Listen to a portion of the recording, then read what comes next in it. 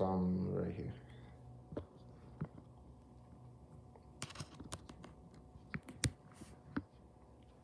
Go ahead. No. All right, Shabbat Shalom, everyone. Shabbat Shalom. Shabbat Shalom.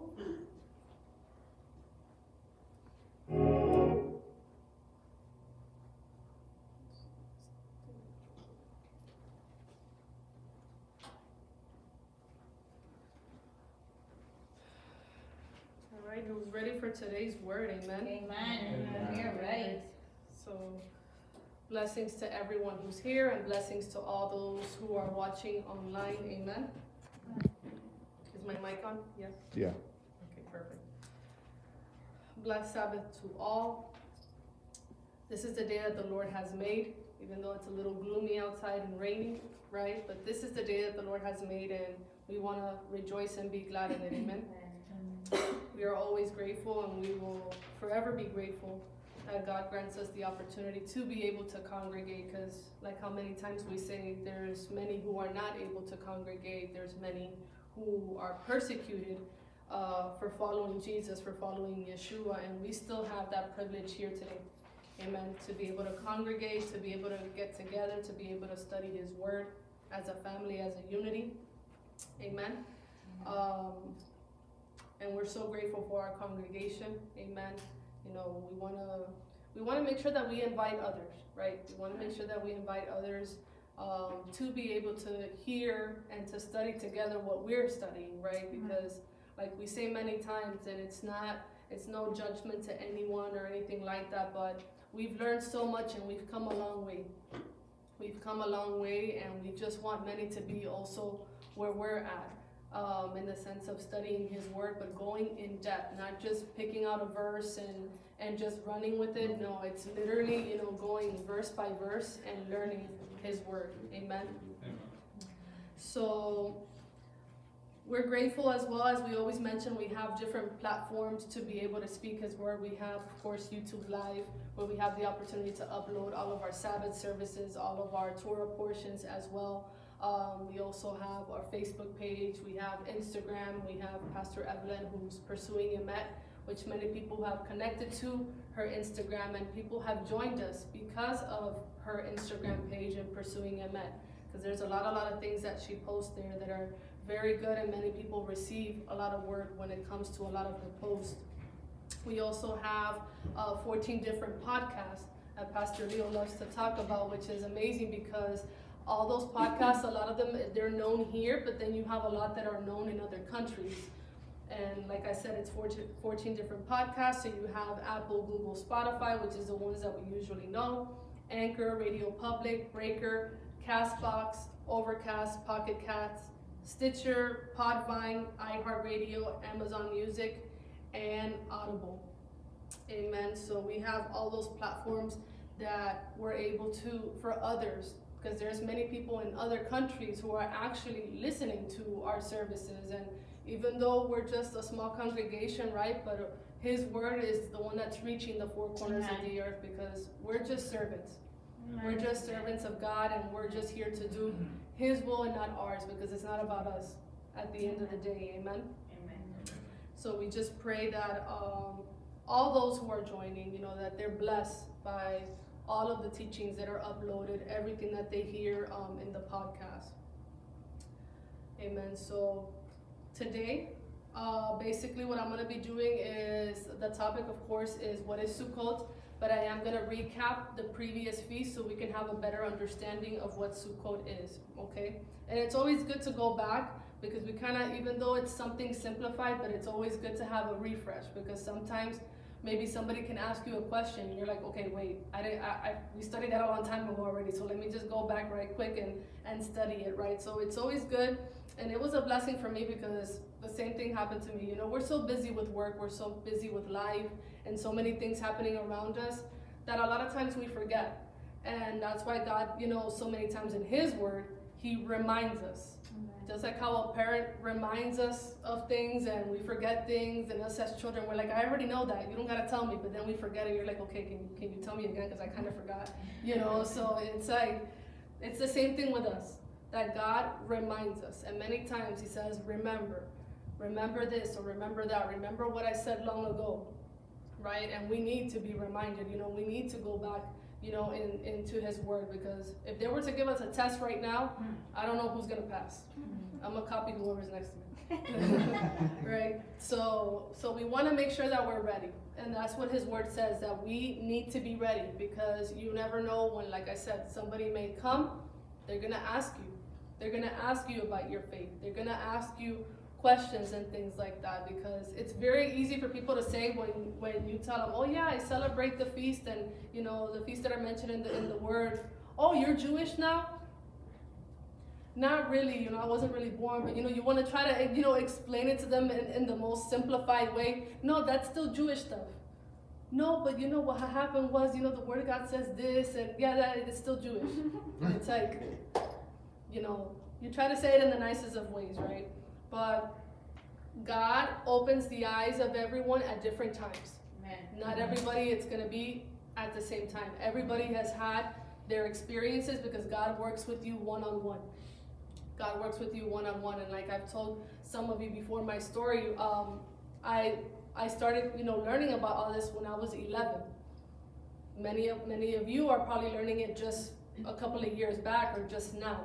You know what I'm saying? So God has a plan and a purpose for you.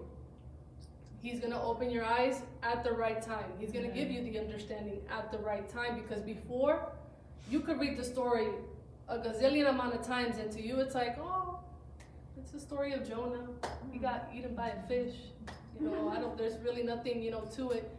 But then you dig deep into it, and there's so much more that you didn't know before, that you're like, okay, so now I really got to sit down and really study this and really read this, right? So that's what we're going to be doing today. I'm going to I'm going to try to be brief, but I know it's going to be long, because I know myself. So for every feast, okay, so like that, we have an understanding of the Feast of Tabernacles or the Feast of Sukkot. So we know, and I'm not going to mention, of course, a lot of details, everything that has been happening these past 2 years, right? A lot of things have occurred, literally, like everybody's lives has changed, like in such a way, very fast, okay? And a lot of people didn't expect a lot of things that happened, right? So the first thing, especially as believers, a lot of people are going to say, that's it, Jesus is coming. Forget this, Jesus is coming right now. Look at everything that's happening and things like that. Jesus is coming right now, which is the common thing to say, because we've heard it for so many years. Jesus is coming, Jesus is coming. You have to get ready, Jesus is coming, right? But this is the reason why we have to study his word, and to be able to understand the times that we are living in, okay? Because his word does say, nobody knows the day or the hour. Amen. Not even his son, only the Father knows, okay? But this is why we need to read his word and have an understanding, because you are going to have people who are going to try, okay? They're going to sit down and really try to figure out dates and speak dates and say that, no, it's going to be a possibility that it's going to be during this time, or nobody knows. So if anybody ever tries to give you a date, that this is the date when the Lord is going to come, do not listen to them, because only the Father knows.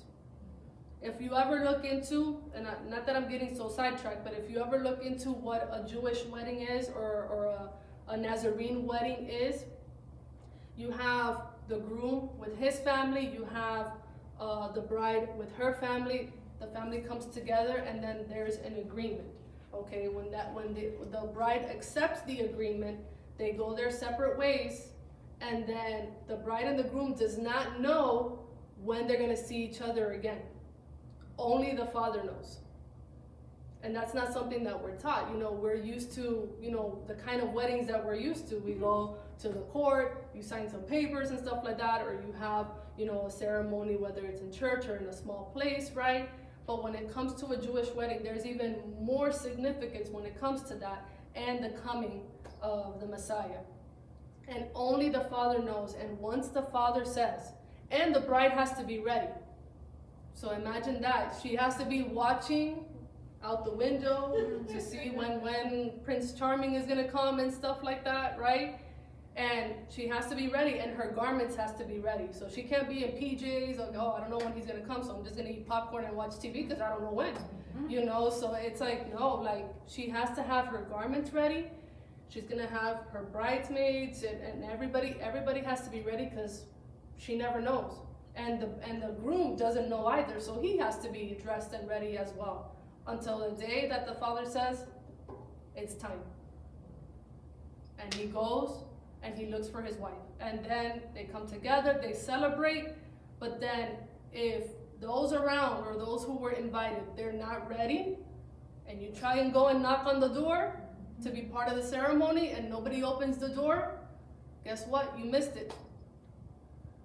This is the reason. This is why we have to study his word. This is why we have to have basically all the puzzle pieces trying to come together to have a better understanding. Amen? Amen. So as I said, many, with everything that's been going on, they've been saying, yeah, the Lord is going to be coming very soon. But the scriptures say, as I mentioned, in the book of Mark chapter 13, verse 32, it says, but of that day or hour no one knows, not even the angels in heaven, nor the Son, except the Father. Verse 33 says, keep on the lookout. Stay alert, for you do not know when the time is. So how do you stay alert? Especially with everything that's going on, because there's a lot of distractions around us, and we're so busy with our regular life. Even our regular life can keep us distracted from the things that God wants us to pay attention to, right? So it says stay alert, look out and stay alert, and it's an exclamation mark, so that means God is yelling at us. Stay alert, look out, like how a parent says, pay attention, muchacho. You know, exclamation point. So look out, stay alert, for you don't know when the time is. And this is a loving God. Even though people may say, oh no, like the God of the Old Testament sounds pretty angry, or he sounds mean, or, you know, I prefer the God of the New Testament. He sounds all lovey and I want to go and give him a hug because I know he's going to give me a present or whatever I ask him, you know, type of thing. And it's like, no, this is a loving God because he is telling us, stay alert. He's giving us the warnings, but are we listening? Are we listening? And that's a loving God. That is a great God because he has left us instructions. He has given us the scriptures so we may be on the lookout, so we may be on alert. That's how we can keep alert when we're reading and studying the scriptures, because we're not going to go by what anybody says. Don't go by what I'm saying right now. Go by what the word says. Amen. That's why it's good. Write your notes. Go back to the teaching. Read the scriptures. That's how you stay alert, knowing what the scripture says. Because then you won't deviate to the right or to the left, because you're like, no, the scripture says this. Whatever you're saying, it's totally opposite to what the scripture says. No matter how nice the person could be. Go by what the scripture says. Because there he grants us wisdom. Like that, we're able to be on the lookout. We're able to be alert. Amen. And we ask God for revelation and to give us understanding. Because we can just read it. But do we have understanding of what we're reading? Because as I mentioned before, so many times we read the same story in the Bible over and over again. And it was just, oh, I know that story in the Bible. You know, but you have to go in depth. You have to go in depth. We have to be students of the word. And God warns us many times that yes, many things is gonna happen, many things is gonna occur in the times that we are living in. But one of the things that he teaches us is his appointed times. So the biblical feast. Amen. Amen. But what's the issue that we have currently right now? We have two sides. Okay? We have two sides. We have the believers, which is the Christians, which is the biggest religion that exists in the world, right? So you have the believers, you have the Christians, who are taught that, you know, it's all about, you know, grace. It's all about, you know, the back of the book. It's about the New Testament because the Old Testament has already been done away with. But then you have the other side, which you have the Jewish people, right? And you have that they've only known the Old Testament, right? Because they never had the New Testament, because the New Testament came way later, so they have the scrolls, or they have the scriptures from way before, and they have all this information, which is a lot, because since from even when they're born and they start, you know, getting a little older, when they're toddlers, they're taught the Word of God. They have to memorize it. The first 5 books, memorize it by heart. So when they get to the teenage years, or when they become 12 or 13 years old, they have something called a bar mitzvah or a bat mitzvah. And then by memory, they have to read in Hebrew the specific scriptures or scroll that they have to read. But then what's the difference? That many of them don't know Yeshua, many of them don't know Jesus. And they have that part that the church is missing. Amen. So we have those 2 sides. But praise God that we're able to learn day by day. We're able to learn day by day because we're no better than anyone. Just because now we know this truth, now that we have all these teachings that we're learning, we're no better than anyone. We're here to be able to teach others as well. And we celebrate together with them for all those that are learning. So this year already, 6 feasts or 6 appointed times already have passed by. So this year has gone by fairly quickly. I feel like we just did Passover like not too long ago. I know. You know, so this year has gone by fairly quickly. So, and we're going to be entering now the final feast, or the 7th feast or appointed time, and it's going to be starting tomorrow at sundown. Okay, and that's going to last for 7 days, and we'll get more into that. Okay, so we're going to start with the first one. Okay, because as I said, I'm going to be very basic, or try to be very basic with all the feasts, but there's always a lot of information, and there's a lot of things that God teaches us through the feast for us to be able to understand His times. So we have the Passover. We have the Passover, or in Hebrew it's Pesach.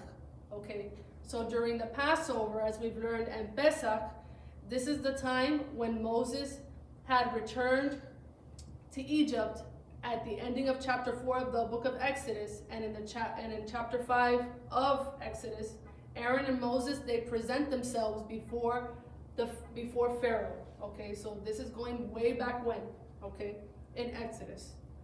They both present themselves before Pharaoh because they are pleading to him to let the people of Israel go. So during the Passover, this is what we're going back to remembering. So remember, I mentioned in the beginning that every time when God speaks to us, especially when it comes to His feast, He tells us to remember what I did during this time. And a lot of times it's because so we won't make the same mistakes, and yet we still make the same mistakes. We're just at a different time. So in this time, you see Moses and you see Aaron, that they present themselves before Pharaoh, and Pharaoh refused to let the people of Israel go. But something that we have learned, which I never knew before, because I've been all my life in church, but I never knew that God was the one who hardened Pharaoh's heart. I just thought it was Pharaoh being rebellious, you know. So, but it was God who hardened Pharaoh's heart to not let His people go. And God does things like that for a reason, and we're never going to understand. Because how are we going to react to the situations that we're confronting? Are we going to go with it with His word? Or are we going to confront it with our emotions and what we think? So they had to confront Pharaoh, and Pharaoh refused. And then we see in Exodus chapter 7 through 11, we see all the plagues that Egypt had gone through because of Pharaoh refusing to let God's people go. And then the final plague, this final plague would cause Pharaoh to let the people go. In chapter 12, Adonai, or the Lord, speaks to Moses and Aaron and gives them instructions on what needed to be done prior to them leaving Egypt. And Adonai had indicated that this was the first month, which would mark the beginning of the months. So when we look in the scriptures, you're never going to see a name for the month.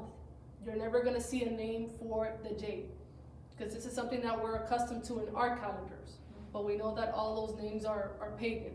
Okay, so here it says that this is the first month, so Passover or Pesach, that month would be the first month, which would mark the beginning of months, the first month of the year. And we learned previously with Pastor Leo, because many say that Rosh Hashanah, which is a Jewish feast or a Jewish tradition, they say that that's the first month of the year, that's when the new year starts. And it's not. Okay? That is just a man-made tradition. Rosh Hashanah. The first month of the year, it begins during Passover. They were to take a year-old lamb, and it had to be a male lamb without blemish. On the 10th of the first month, they were to watch over it until the 14th day of the month, and at twilight, they were to slaughter it. That night, the meat of the lamb that was slaughtered had to be roasted by fire, and they were to eat it with matzot, or unleavened bread, and bitter herbs. Nothing was to remain of the slaughtered lamb, and all of it had to be done with haste. So if you partook in the Passover Seder that we had, you would notice that on the plate there were several elements, and one of the elements was the bitter herbs and the bread that did not have leaven.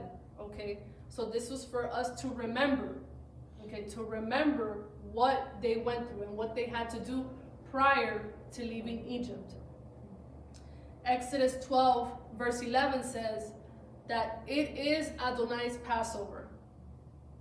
Does anybody see anywhere there that it says it's a Jewish Passover? Nowhere, right? No. It says it is Adonai's Passover. So it is the Lord's Passover. The blood shed from the animal or from the lamb was placed on the crossbeam and the two doorposts. So the crossbeam and the two doorposts is where the blood had to be placed in their homes. And that same chapter, verse 13, says, the blood will be a sign for you on the houses where you are. When I see the blood, I will pass over you.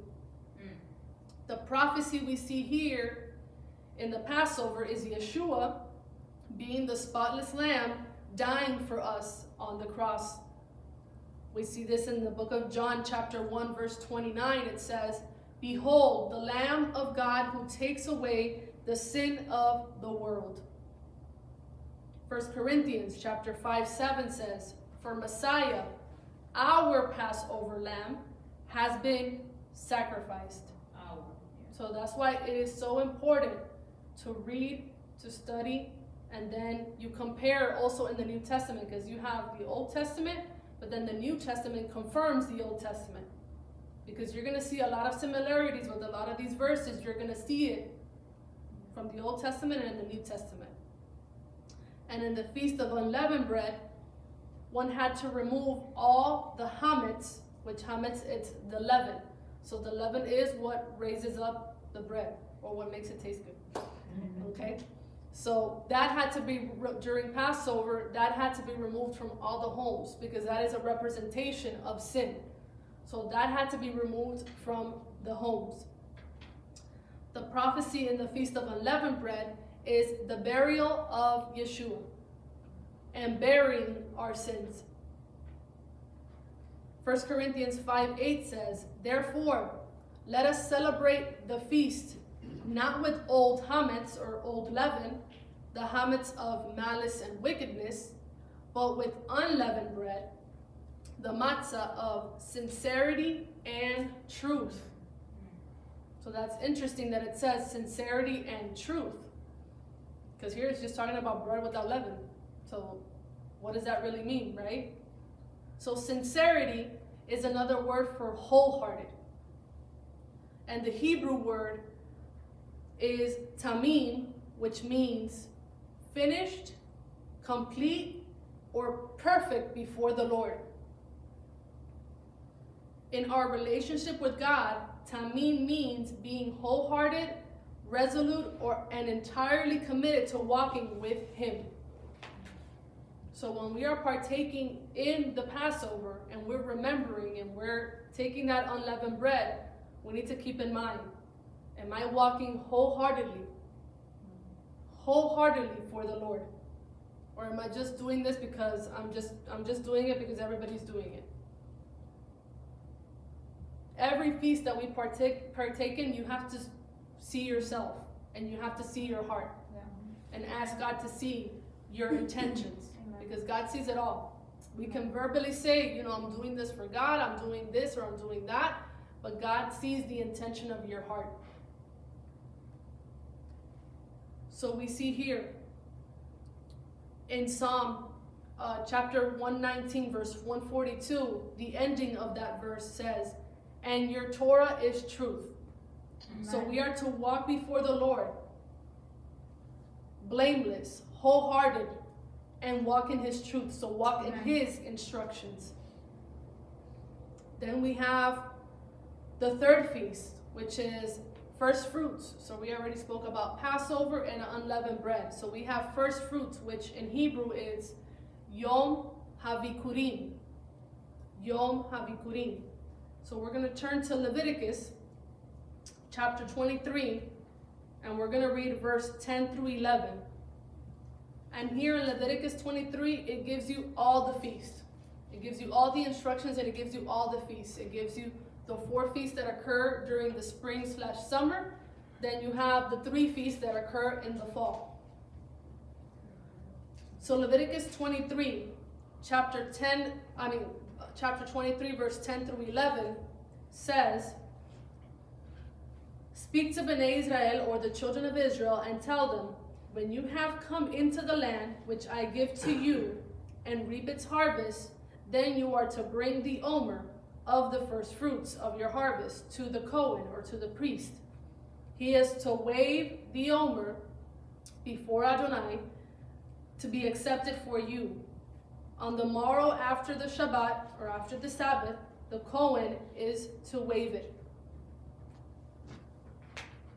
So here, just as the omer was to be waved, as it's specified in here in chapter 23, Adonai, before Adonai to be accepted, so was Yeshua before the Lord when he was placed on the cross to be accepted by the Father as the first fruits offering. Let's go to 1 Corinthians chapter 15. 1 Corinthians chapter 15, verse 20 through 24.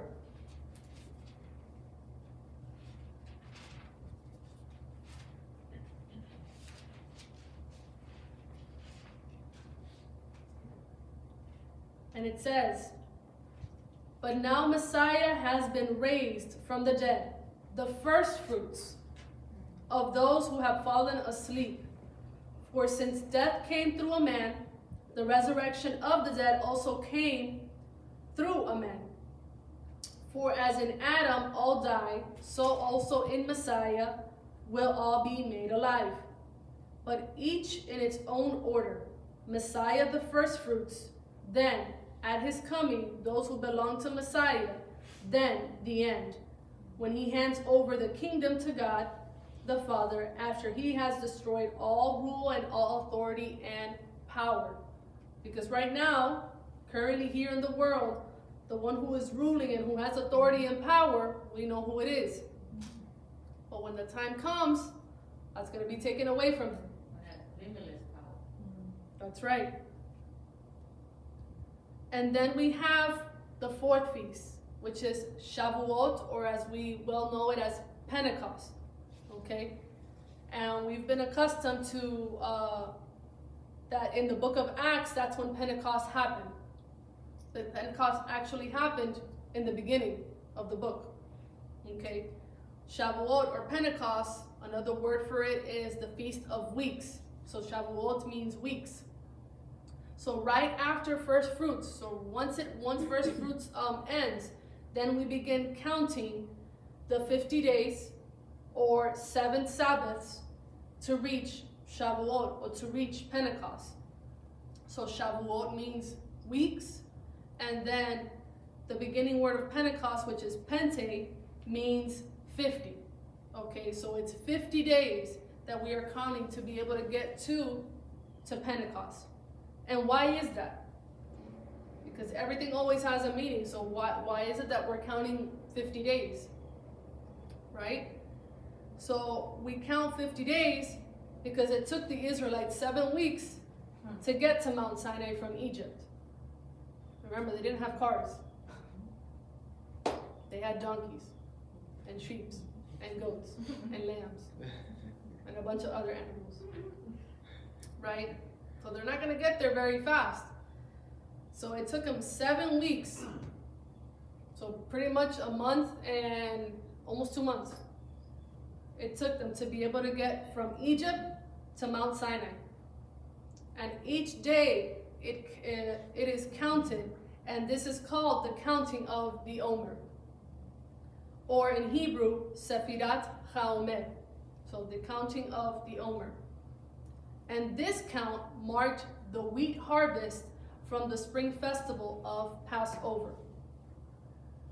So during this feast, it is said, the Torah, the Lord's instructions, were given to the people of Israel at Mount Sinai. And we can see this in the book of Exodus chapter 19 and 20. So now we've already seen briefly the 4 feasts, okay? So we have Passover, we have unleavened bread, we have the first fruits, and we have Shavuot. And these 4 feasts, or these 4 appointed times, they've already come to pass, and this was representing the first coming of our Messiah. Okay? So then now that these 4 feasts already passed by, there is a time frame or a time period in between what is Shavuot and what is the Feast of Trumpets. Okay? Or like in school, how they call it, summer, they have like the summer vacation or summer school. So it's that gap in between. Okay? So what should we be doing during that time? Of course, when we have already the understanding of what the feasts are and we already know the upcoming feast. So what should we be doing between that time that we have received his instructions and then waiting for that time, which is the Feast of Trumpets, or Yom Teruah? So we should be learning his instructions during that time. We should be getting that understanding, okay, now the fall feasts are coming, so let me look into it, let me study it, let me read it, and ask God for wisdom and revelation to be able to understand the coming feast. So we have Yom Teruah, or we have the Feast of Trumpets, that comes in the fall, okay, and it's usually during the month of, or around the time frame of September. Between September and October, we have the fall feast. So as I mentioned, during that time, or that time frame, we want to make sure that we are drawing near to God, because his word says that when we draw near to him, he draws near to us. Amen. Right? Because many times we like to ask, but we don't draw near to him when it comes to reading his word. We don't draw near to him when it comes to prayer. We don't separate that time, right? To be able to spend with him, to be able to have him speak to us, because it's very easy to speak to him, but do we ever just stop and pause for him to listen to us? Because how are we going to know or recognize his voice? Right? Out of all the voices that we hear, how are we going to recognize his voice? So in the book of Joel chapter 2 verse 1, we're back in the Old Testament. It says, blow the shofar in Zion, sound an alarm on my holy mountain. Let all living in the land tremble, for the day of Adonai is coming. Surely it is near. Okay, so as I mentioned before, Rosh Hashanah and Yom Teruah, or the Feast of Trumpets, is 2 different things. So you have the biblical feast, or the biblical, appointed time, which is the Feast of Trumpets, but then you have Rosh Hashanah, which is a man-made tradition, that they consider it to be the new year, okay? Yom Teruah, it is translated as the day of trumpets, the day of shouting, or the day of blowing, so blowing the shofar. Okay. Matthew 24 verse 42 says, as I think I already read this one before, it says, therefore stay alert, for you do not know what day your Lord is coming. When blowing the shofar, there are several distinct sounds and meanings to them, okay, which I'm going to be attempting. You have the first sound, which is tekiah, which is a single blow.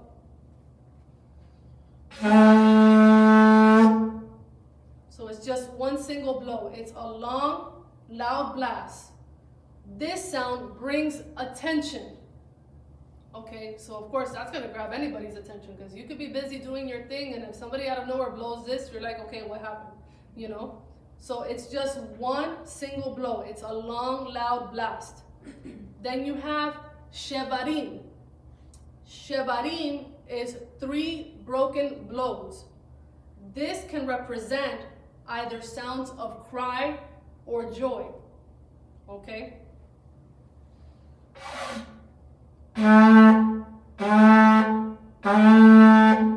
So just 3 sounds.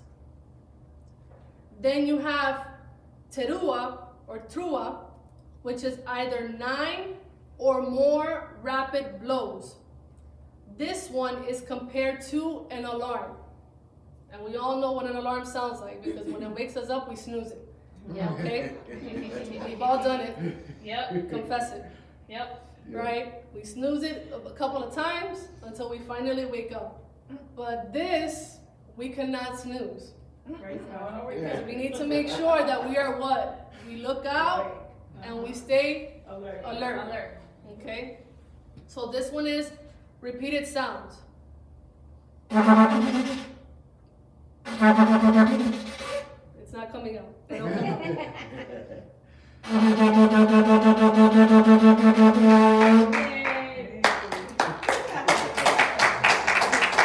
So practice makes perfect.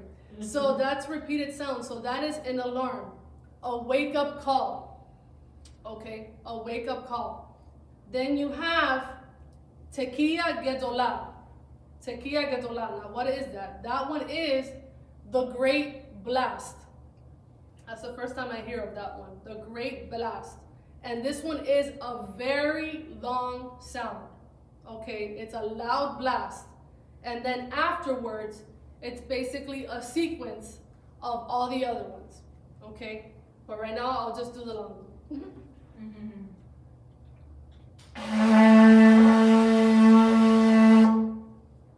Okay, so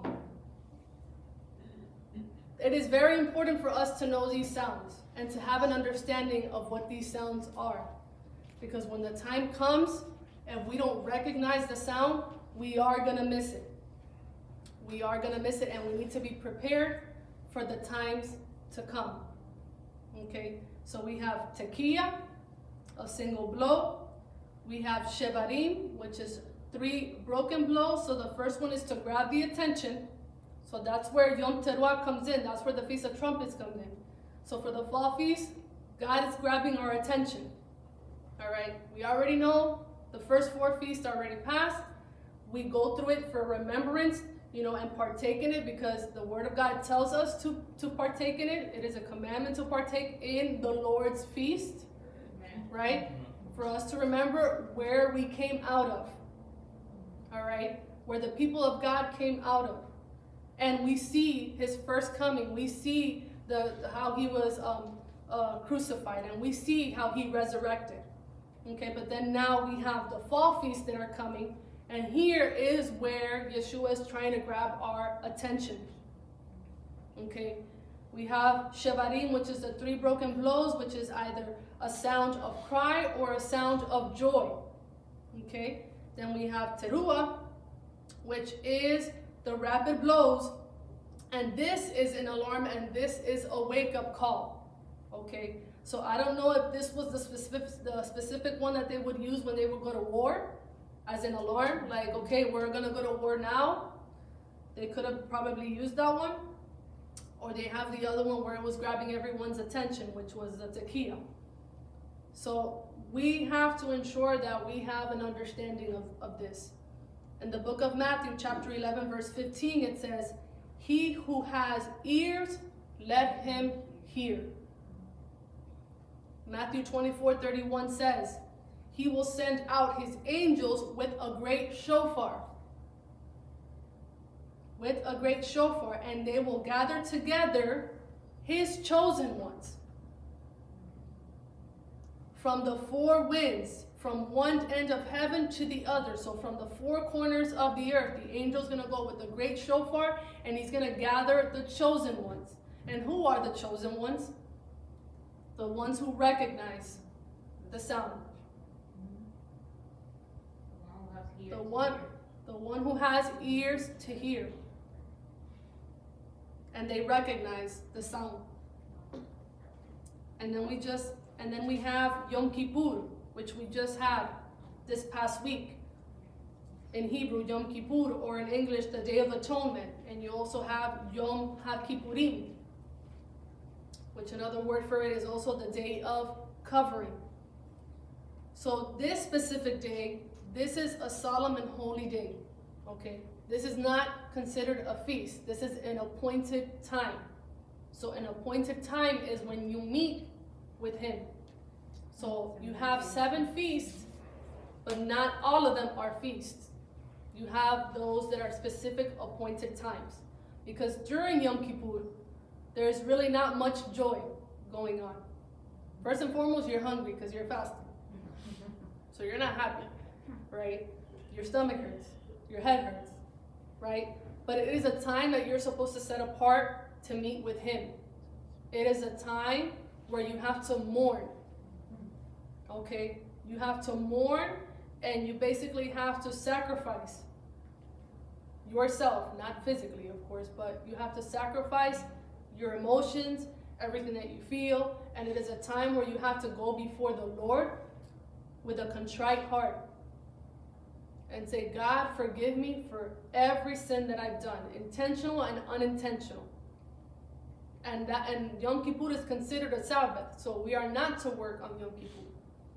So for next year, if you have the opportunity to ask for it in advance, you can search up the dates, because God has given me the privilege to do that, and I've been able to partake. I think it's these past 2 years I've been able to do the feast. You search up the dates, and you're like, I'm going to ask for these specific dates in advance, because you want to meet with him. Don't worry about what anybody says. If people know it's a Jewish holiday, I've had people tell me that, and I'm like, no, it's really not, but okay, you know? So, but it is important because you want to have that set apart time with him. Because Yom Kippur is considered a Sabbath. This is a solemn and holy day, and it occurs on the 10th day of the 7th month, according to Leviticus 23. And the high priest would perform rituals. So when you go back to the book of Leviticus, you're able to see all the offerings and all the sacrifices in depth, in which we've learned already before. We can always go back and study it. They would perform rituals with an atoning sacrifice for not only his sins and his family's sins, but also the sins of the people. And the high priest, and I put emphasis on high priest when I'm saying that, would enter once a year into the most holy place. Okay, the high priest, not just a regular priest, the high priest would enter once a year. And only he knew at that moment the real name of God. He was the only one who knew.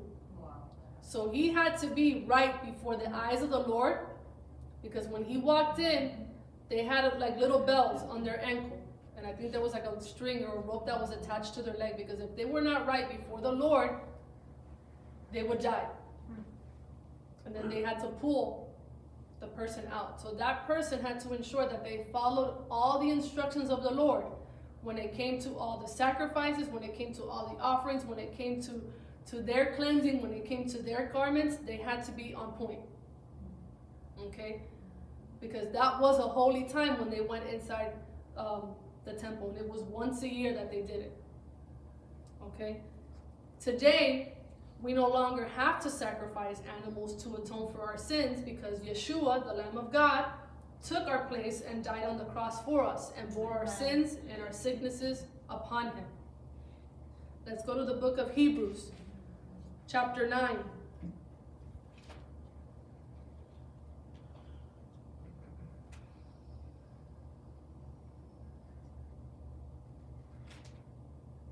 Hebrews chapter 9, verse 11 through 12.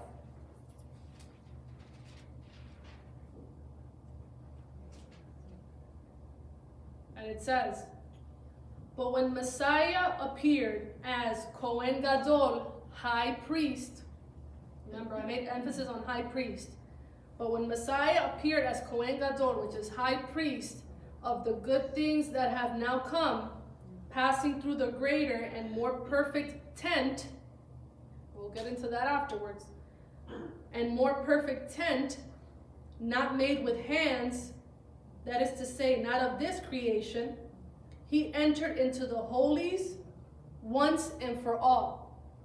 So the high priest would enter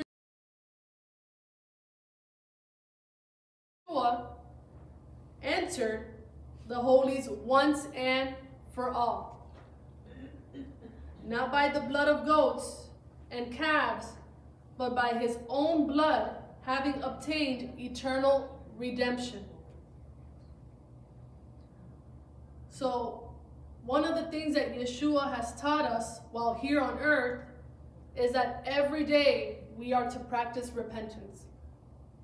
So yes, even though we have that appointed time, which is Yom Kippur, that we separate that time and we go before the Lord and we ask for forgiveness of our sins and to repent, this is a lifestyle. It's just not one day. So we need to make sure that every single day we are practicing repentance and we are going before the Lord. So on Yom Kippur, we are to afflict ourselves and fast, as I mentioned before. And it is considered a Sabbath. And we are to humble ourselves because Yeshua humbled himself. We are to humble ourselves before his presence. This is a statute forever. Leviticus 23:31. It doesn't say this is a statute sometimes or for a season or maybe 1 year yes and 1 year no. This is a statute forever. On this day, we don't only remember the forgiveness of our sins and what Yeshua did for us, but we look to what's going to happen in the coming times. The book of Acts chapter 5 verse 31 says, "This one God exalted at his right hand as leader and savior to give repentance to Israel and removal of sins." Let's go to the book of Joel. I have a lot of verses for you. Just half of the Bible, but it's okay. So Joel chapter 1, verse 14 through 20. Joel chapter 1, verse 14 through 20. And it says, "Consecrate a fast." So what is it that we do in Yom Kippur? We fast. "Consecrate a fast. Proclaim a solemn assembly. Gather elders and all living in the land to the house of Adonai your God, and cry to Adonai." So that's why I said this is a time. It's not a joyous time. This is a time where we're crying out to God, asking for forgiveness, asking for him to forgive the nation, asking him to forgive all those in the land. So it's not only us. We also plead for our families. We also plead for our friends, our co-workers, for all the community. The day of Adonai is near. As havoc from Shaddai, it will come. So it's not a joyous time. Verse 16, "Is food not cut off before our eyes?" Do we see something similar that's happening today? Is food not cut off before our eyes? Yeah. How many places haven't we seen shortages? Yeah. Joy and gladness from God's house. A lot of churches are empty, or a lot of churches are closed. We're seeing that today. Seed has shriveled under the dirt clod. Storehouses are desolate. Granaries are torn down, for the grain has withered. A lot of people who are farmers, a lot of people have lost their farms, or they obligate them to close down their farms and not produce any of the seed and not to give any of the grains. We may not see it happening here, but it's happening in a lot of other places. Yes. How the animals groan. The herds of cattle are perplexed because they have no pasture. A lot of places, they provoke fires. It's not a natural fire. They are provoked. And the animals are suffering. The flocks of the sheep also suffer.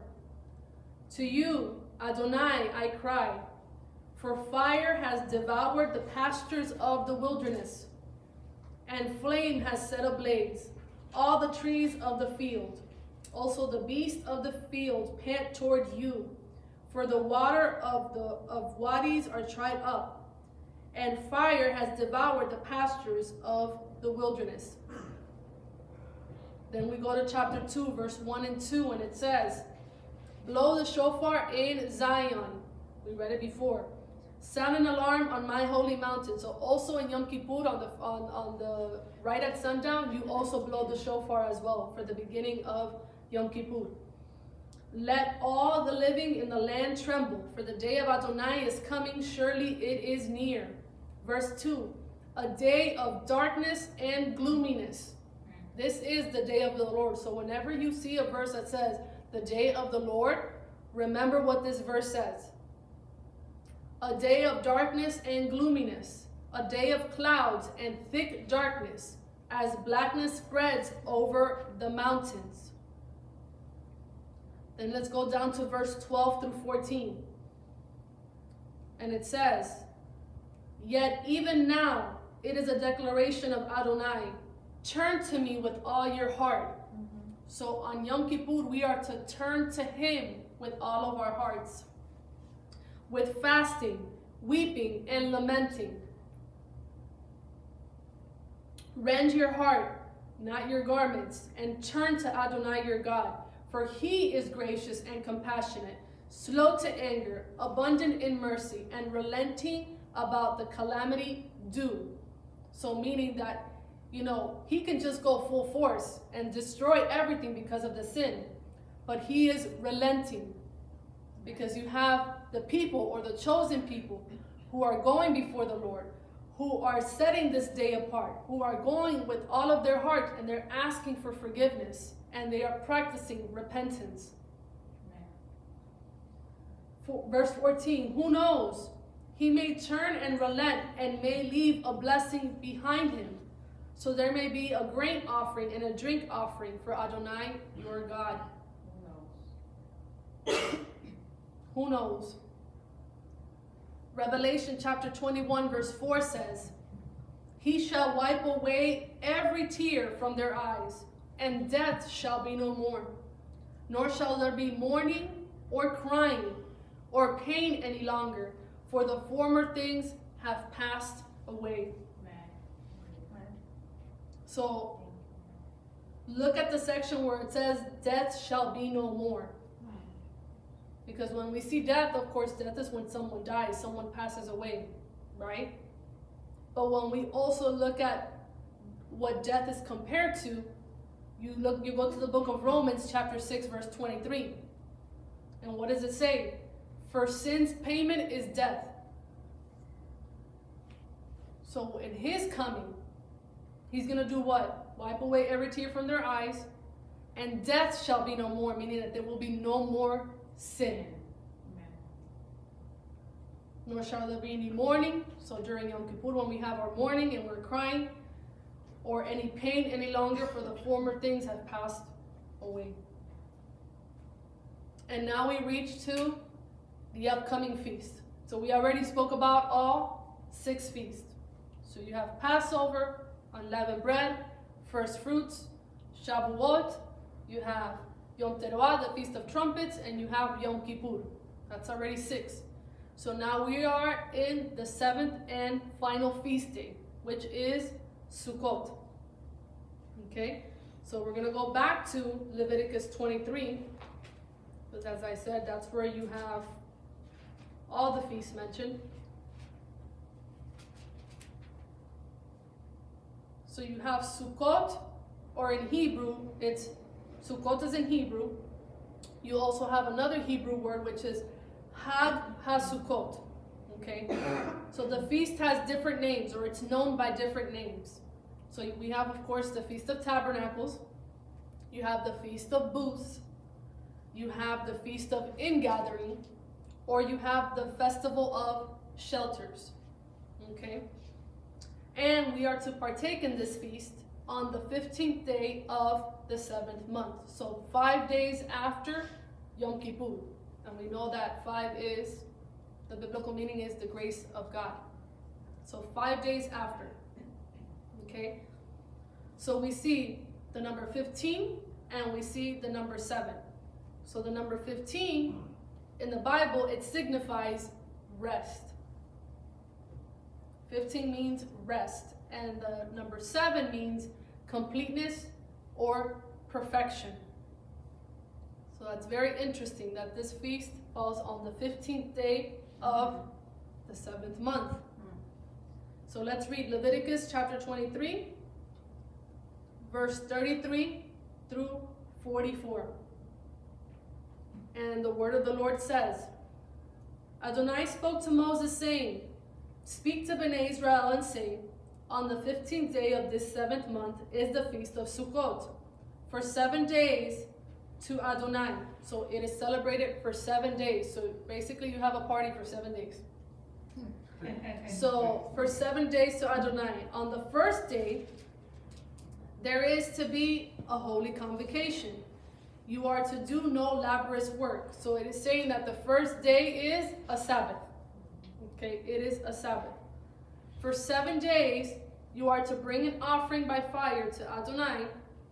The 8th day will be a holy convocation to you, and you are to bring an offering by fire to Adonai. It is a solemn assembly, you shall do no laborious work. So the 8th day, even though the feast is for 7 days, you do have the 8th day, which is called Simchat Torah. So that is the final and great day. Okay? Verse 37. These are the Moadim of Adonai. So these are the appointed times, which you are to proclaim to be holy convocations to present an offering by fire to Adonai. A burnt offering, a grain offering, a sacrifice, and drink offerings, each on its own day. So all of these offerings, you can see it in the beginning of the book of Leviticus, if you want to learn more about it. Besides those of the Shabbatot, or the Sabbath of Adonai, and besides your gifts, all your vows, and all your freewill offerings which you give to Adonai. Verse 39. So on the 15th day of the 7th month, when you have gathered in the fruits of the land, you are to keep the feast of Adonai for 7 days. The first day is to be a Shabbat rest, and the 8th day will also be a Shabbat rest.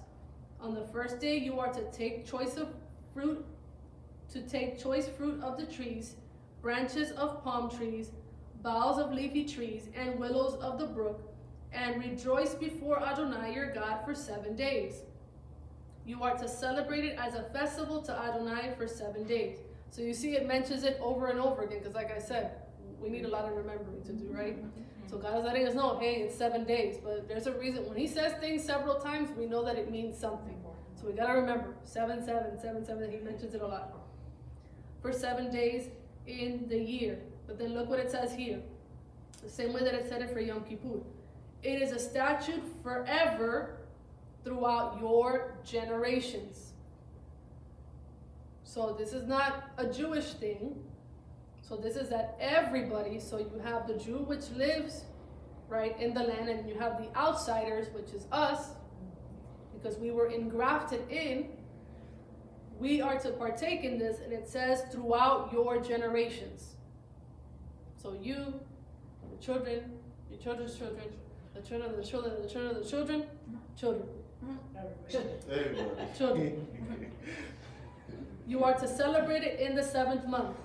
You are to live in Sukkot for 7 days, or sukkahs, or shelters. All the native born in Israel are to live in Sukkot, so that your generations may know that I had Bnei Israel dwell in Sukkot when I brought them out of the land of Egypt. I am Adonai your God. So Moses declared to Bnei Israel the Moadim of Adonai. So it says the Moadim of Adonai. So the appointed times of the Lord.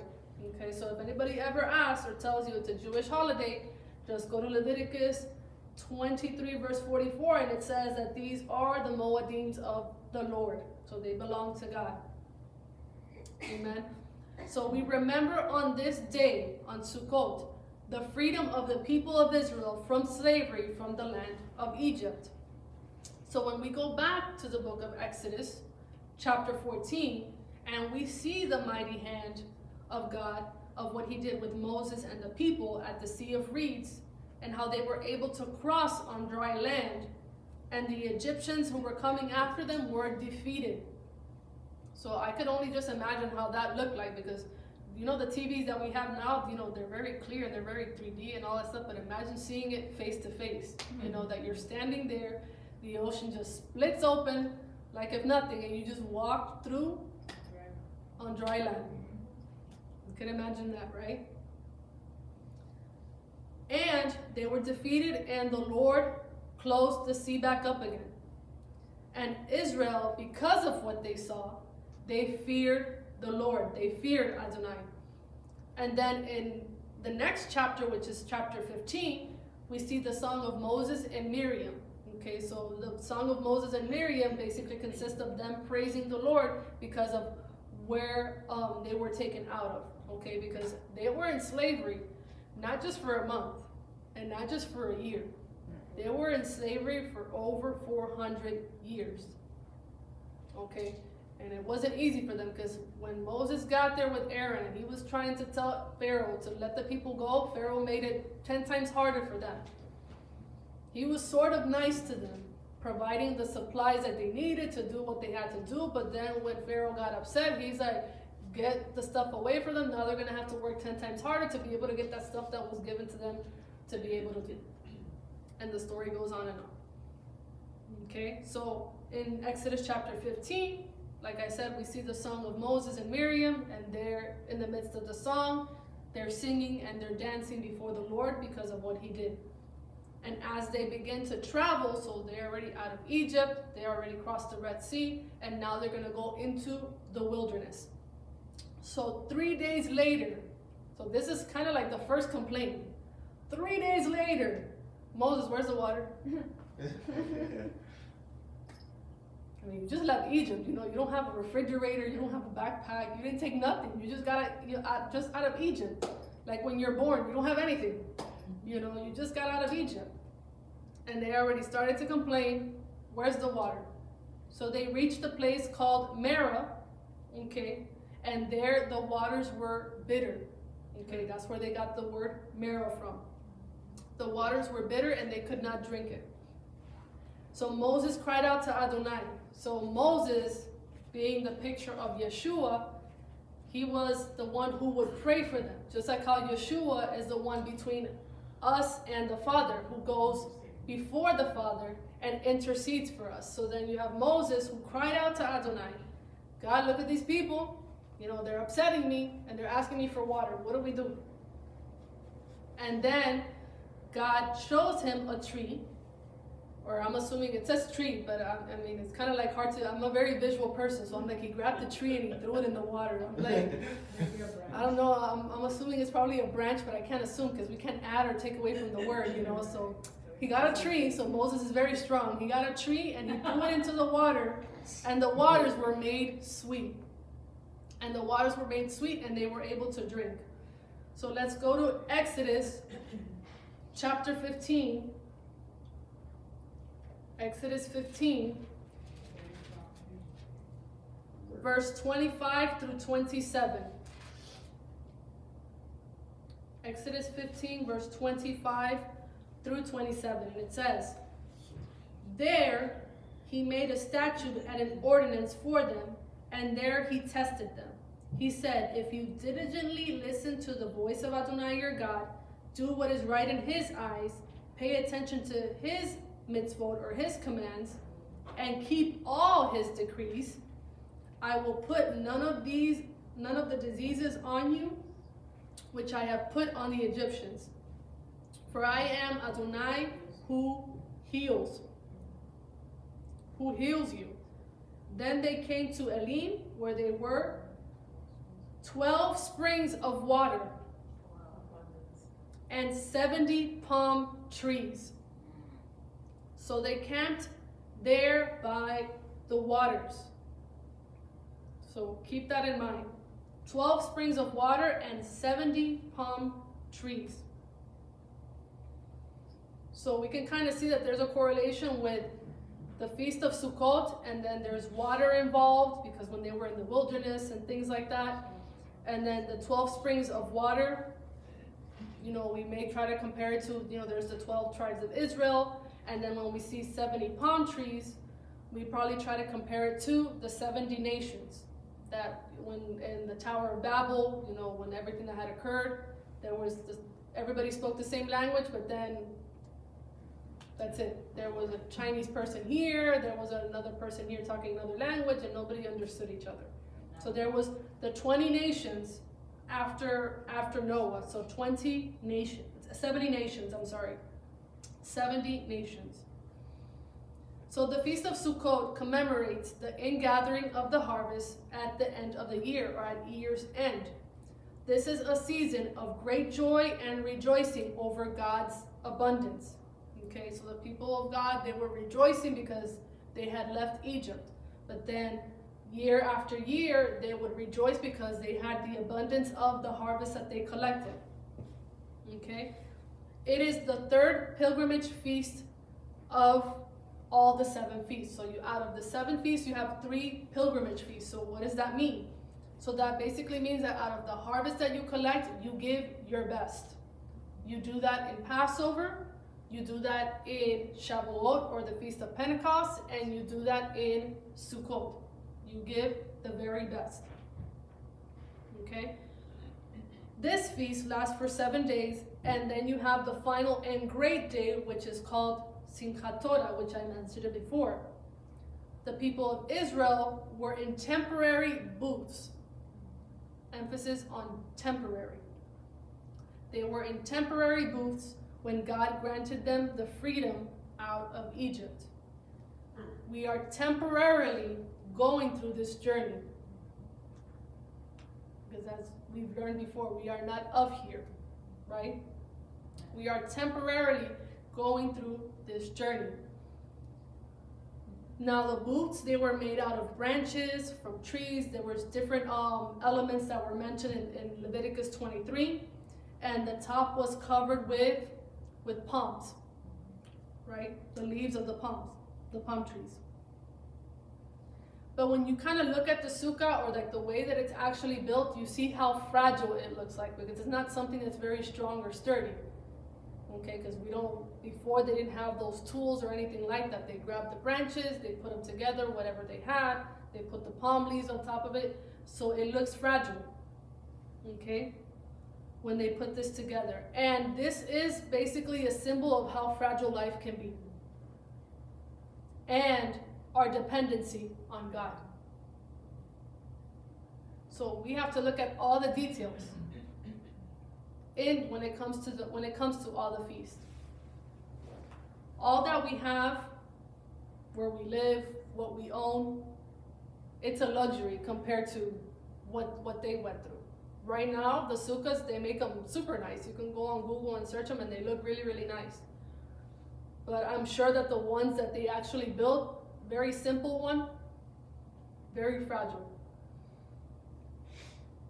So during this time, we are to remember all of the provision that God has granted us. Because everything that we have is because of Him, not because of us. Amen. Because He is the one who gives us the strength to go to work. Amen. He is the one who provides for us. It is not your boss. Okay? He is the one who opens doors. But we are to be obedient to His word. Because it's very easy to ask God, give me, give me, give me. But are we doing our part? Are we obeying His commandments when it comes to giving? Right?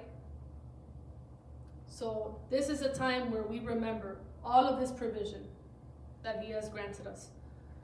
In the Feast of Sukkot, there is a ceremony that is done. Now, this specific ceremony, it is not a biblical ceremony. It is a tradition, but we also need to keep in mind that not all traditions are bad. You do have the man-made religious traditions that go against the Word of God, but this specific tradition is called a water libation ceremony. Okay, water libation ceremony, and in Hebrew is nisuch ha-mayim. So mayim means water. Okay, so what would happen during this time? So basically, it was a joyous time. Like I said, there's a joyous time for the provision that God has granted us. There's a joyous time for the water, because we just read about the water that God provides for us here today, and of course during that time, the water that God provided for the people of Israel. Because even though they were rebellious and they said what they said and they complained, at the end of the day, God still provided. So just like how we saw there, the tree that was thrown into the waters were made sweet, they were able to drink. We see later on when water came out of the rock, that even though Moses did something that he wasn't supposed to, but yet water still came out of the rock. And God provided the water for them. Okay? So this is something that they would do year after year. This tradition, when it came to the water libation, when it came to being, having that joyous time because of the water that was provided. And a lot of times they would do this in the courts of the temple. So you had the temple, you had the outer courts, you had the inner courts, then you had the holy place, and then you had the holies of holies. So this would happen outside of the outer courts, and it was basically a bunch of people. When you look at images online, you see just a bunch of people that they're all gathered. You have the men at the bottom that they're dancing and they're celebrating. You have the women in the balcony areas. You have like their tambourines and they're celebrating and they're worshiping God. So they made this a very, very joyous time. And one of the things that they would have in the courts was a very, very large pole. Okay, and that large pole had 4 bowls. And those 4 bowls were filled with oil, and then they would use it to light up, like if it was, let's say like what we see now, that we see a street light, right? That it lights up a big section of like the area. But this specific light that would be erected up, it would light up miles and miles to the villages that were around. So you can see how big and how great this light was right there where they were celebrating. So keep that in mind. So when we look at water, water has such a deep significance, right? Water, overall is the sustenance of our life.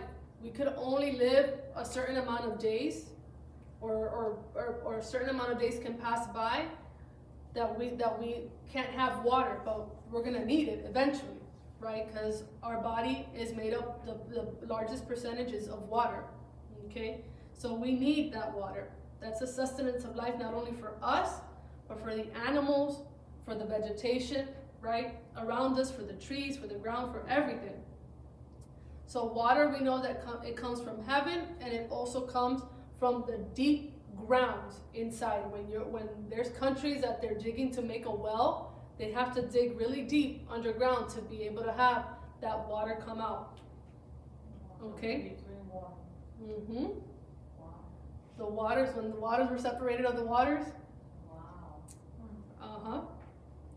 So the Israelites were solely dependent on the Lord for all these things.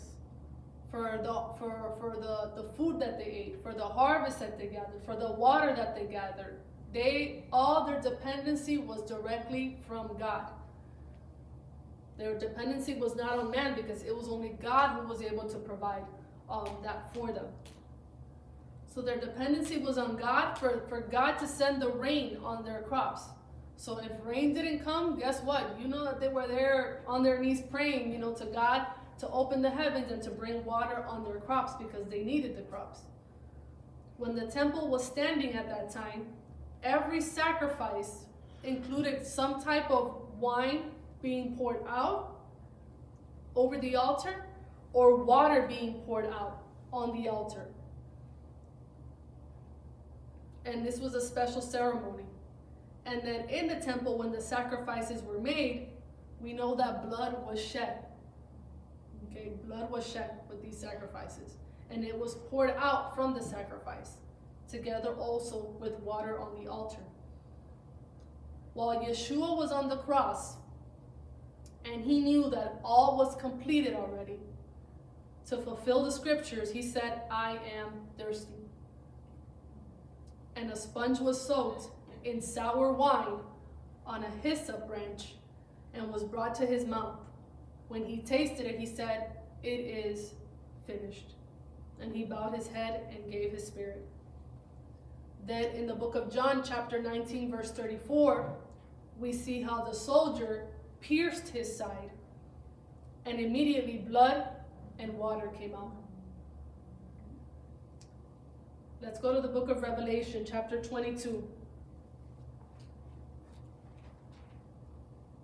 All the way in the back.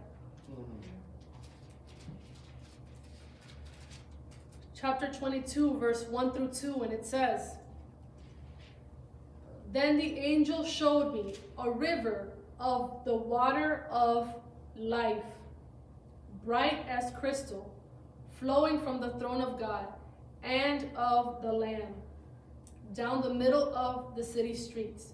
On either side of the river was a tree of life, bearing 12 kinds of fruit." So you can't bear fruit if there's no water. "Yielding its fruit each month, and the leaves of the tree were for the healing of the nations." Healing of the nations. This is the importance of why we should study the scriptures. So God may grant us revelation and understanding. The word of God is the true prophecy. If anybody comes with anything different, and we've learned because so many people come saying that they're prophets. So many people want to come and tell you your future, because that's what it basically is. They want to tell you what's going to happen, what God is going to bless you with, what God is going to give you, and so on and so forth. The true prophecy is found in the Word of God. Everything that we just spoke about right now with this feast, all of it is prophecy. It is the Word of God. It was stuff that already happened before, and it's stuff that's going to happen to come. That is true prophecy. The scriptures and his instructions.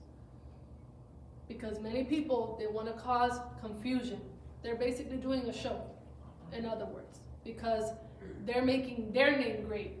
Oh, have you ever heard of the prophet, blah, blah, blah, blah, blah? Oh, I want to invite him to church, or I want to hear what he has to say, because I want to know, just to see what he's going to say about me, or if he's going to pick at me.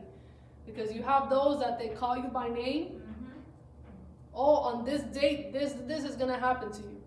And everybody's going crazy, and everybody's falling back, and all this stuff. Yeah. And it's not to make fun, because we've all been through that, and we've seen many of that, and it's amazing, that all the things that are going on, and what we thought was right, we were so wrong.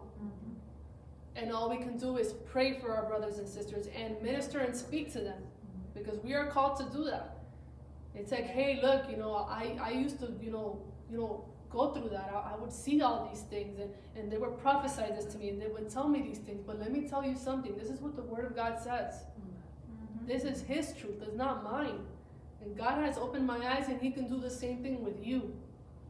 Don't be afraid. Don't worry about what people may say or what they may think, because that's what's happening to a lot of church members. They're afraid about what their neighbor may say, or they're too scared to go ask the pastor, hey, look, you know, I read this, what does this mean? And then the pastor just brushes it off.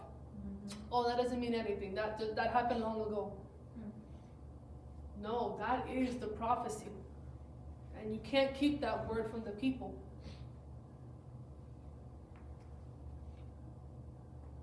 And the definition of prophecy, or all these prophecies that are to come, a lot of it is placing a lot of fear on people.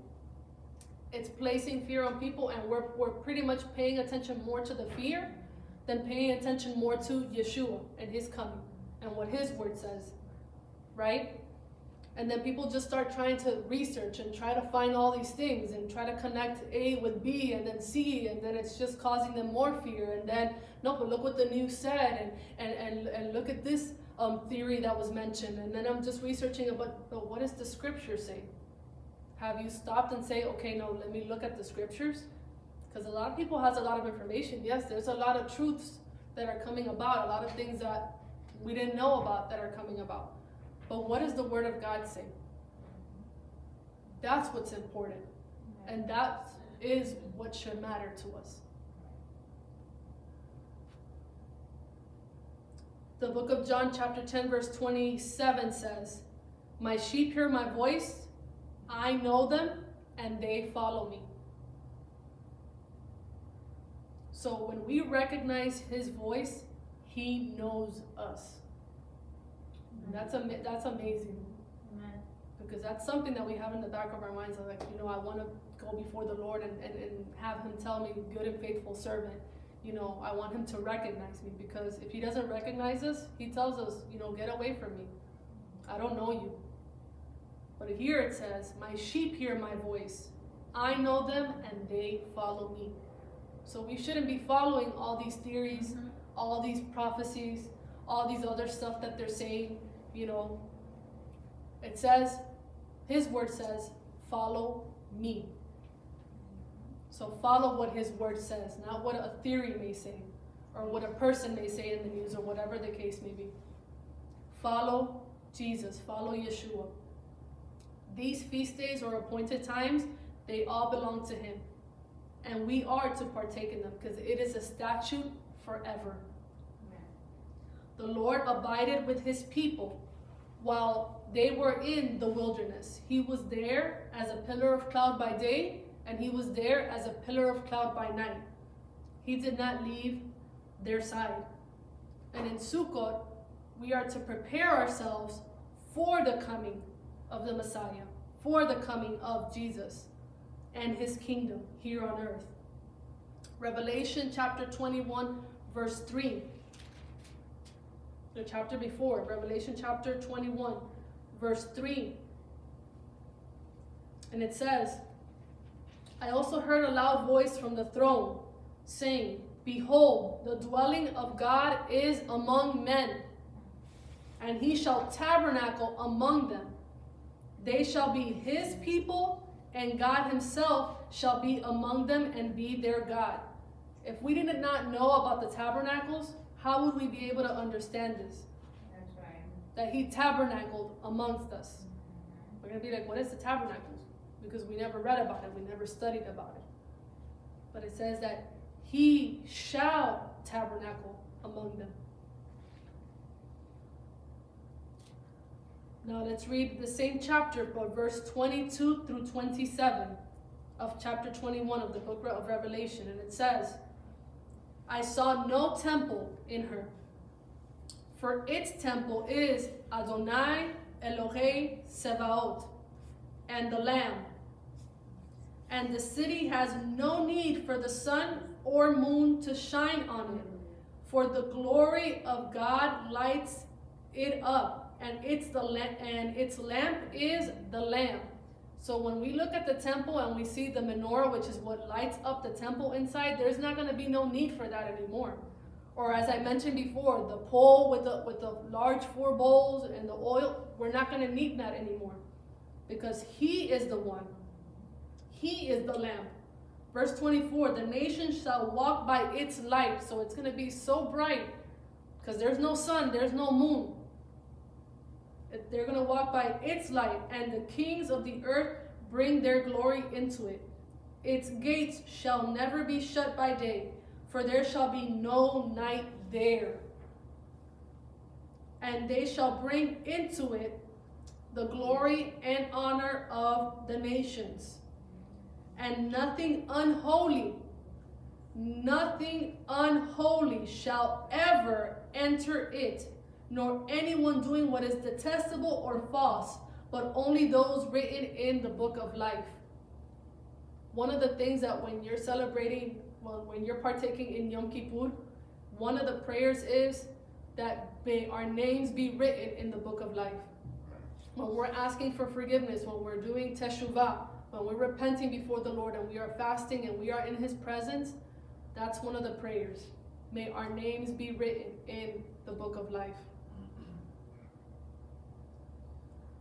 As I mentioned before, Sukkot lasts for 7 days, and the 7th day, which is a Sabbath, it's called Hoshana Rabbah. Hoshana Rabbah. Hoshana means to save or save us, and Rabbah means great, meaning the great salvation. The great salvation, which this means, this would be the millennial reign to come of Messiah Yeshua, the great salvation. But when we go to 2 Peter chapter 3 verse 8, remember I kept on saying, I kept on mentioning 7 days, that this is to be celebrated 7 days. In 2 Peter chapter 3 verse 8, it mentions how 1,000 years is a day and a day is 1,000 years. This is the great salvation of our King. Matthew 15 verse 24 says, but he responded, I was sent only to the lost sheep of the house of Israel. Emphasis on only. So if you don't consider yourself a part of Israel, I'm not going to say it, the word is clear.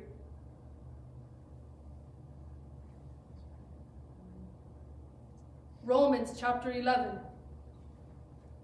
I promise I'll be done soon. Romans 11, verse 25 to 26.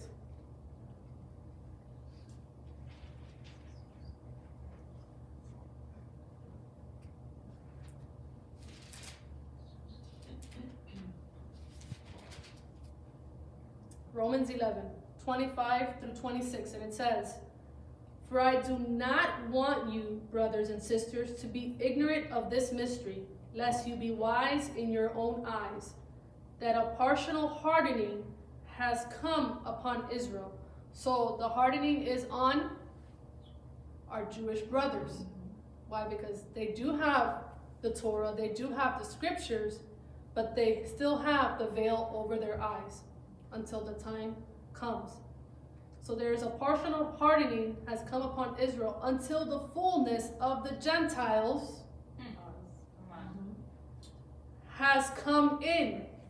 And in this way, all Israel will be saved. So do you consider yourself part of Israel? Amen. All of Israel will be saved. As it is written, the deliverer shall come out of Zion. He shall turn away ungodliness from Jacob. And this is my covenant with them when I take away their sins. Remember, death shall be no more when Messiah comes, because he will take away our sins. All Israel will be saved. Our King, who was on his throne, he came down to this earth and tabernacled amongst us. Yeshua was born, and we all know this. Yeshua was born in Bethlehem, and we know that Bethlehem, when we break it down, is Bet Lechem, which is house, bread, so house of bread. House of bread, and we know that Yeshua is the bread of life, and we can see it in the book of John, chapter 6, verse 48. And during this time, when they had gone to Bethlehem, the shepherds were in the region, out in the field, and they were guarding their flocks, okay? And I'm going to put emphasis on this, and like I said, it's not to make fun of anyone, but the shepherds would not stay outside in the winter. Meaning, Christmas did not exist at all. Because they said that Jesus was born on Christmas Day. Christmas falls in winter, and usually over there in Israel, they have pretty severe winters. And you're not going to find a shepherd with his sheep outside and all the snow that's coming down on them, right? So this would not happen during the winter time when they would be, so that is a sign. You have the shepherds outside, they're taking care of their flocks. You have Miriam and Joseph, that they were seeking a place to abide in, to shelter in, because she was about to give birth. And Joseph tried to get a room in one of the inns, but none were available, and they were left. That doesn't say the word outside, but they were left by a manger, and usually those you would find it outside in the outside under I think it's a stable, I think it's called. So you would find this outside because it was near the animals. So you're not going to find any animals inside an inn. Okay. As we read about Yeshua's birth, either in the book of Matthew or in the book of Luke, nowhere you will find, as I mentioned, the word Christmas. And you will not find either Miriam and Joseph that they were out in the snow or the winter, because it doesn't mention none of that either. Okay? When we see the word in, I-N-N, in the Greek, there are two words. You have katalima, which means place of lodging or temporary shelter. Or you have pandocheon, which is a public house for the reception of strangers. So here in the book of Luke, they were probably referring more to pandeo than katalima. So it was a place where strangers would gather when they would travel from different areas, and they were able to find one place to station at, okay? But since there was no room inside the inn, as I mentioned, usually the mangers are outside, close to the animals. And it was considered a temporary booth or hut. So salvation came on the earth during this feast day, and the great salvation will happen during this feast day. So we don't have an exact date of when he was born, but we have clues that would indicate that it was around during the time of tabernacle. So he came to the earth and tabernacled among us. And then the great day of the salvation will be, or could be, around this time. And this is why we need to keep a lookout and stay alert. But we could only stay alert when we study and we look into the meaning of the feast days. So this is a time to rejoice. This is Hallelujah. You guys gotta rejoice. You gotta rejoice. This is a time to rejoice. Be alert. Be alert. Rejoice. For Yeshua is coming for his bride. I'm going to give you a couple of more verses. I know I just threw half of the Bible to you, but we have to read. Isaiah chapter 12, verse 1 through 6. Isaiah 12, 1 through 6. And you can see it. The title of this chapter says, Wells of Salvation. And what comes out of wells? Water. So we have verse 1. In that day you will say, I will give you thanks, Adonai, for though you were angry with me. We know many times God has been angry with us. God has been angry with his people. We've read it. You were angry with me. Your anger is turned away, and you comfort me. Behold, God is my salvation. I will trust and will not be afraid. For the Lord Adonai is my strength and my song. He also has become my salvation. With joy you will draw water from the wells of salvation. In that day you will say, give thanks to Adonai, proclaim his name, declare his works to the peoples, so they remember his exalted name. Sing to Adonai, for he has done gloriously. Let this be known in all the earth. So we are not to keep this to ourselves. We are to teach others. Let it be known in all the earth. Cry out and shout. So blowing of the trumpets, blowing, shouting. Blow out, cry out and shout, inhabitants of Zion, for great in your midst. So in our midst, the one who tabernacled amongst us is the Holy One of Israel. Amen. Psalms, the book of Psalms, chapter 35, verse 9. I'll just read it off here. So Psalms, chapter 35, verse 9 says, then my soul will rejoice in Adonai and delight in his salvation. Amen. Zechariah, chapter 9, verse 9 says, rejoice greatly, daughter of Zion. Shout, daughter of Jerusalem. Behold, your king is coming to you, a righteous one bringing salvation. Isaiah 61:10. I will rejoice greatly in Adonai. So this is a time of rejoicing during Sukkot. I will rejoice greatly in Adonai. My soul will be joyful in my God, for he has clothed me with garments of salvation. With garments of salvation. He has wrapped me in a robe of righteousness, like a bridegroom wearing a priestly turban, like a bride adorning herself with her jewels. And the final verse, Revelation chapter 22, verse 20 to 21. The one giving testimony to these things says, yes, I am coming soon. Amen. Come, Lord Yeshua. May the grace of the Lord Yeshua be with all. Amen. I pray that you have received. Remember the feast. Remember the meanings of the feast, so you may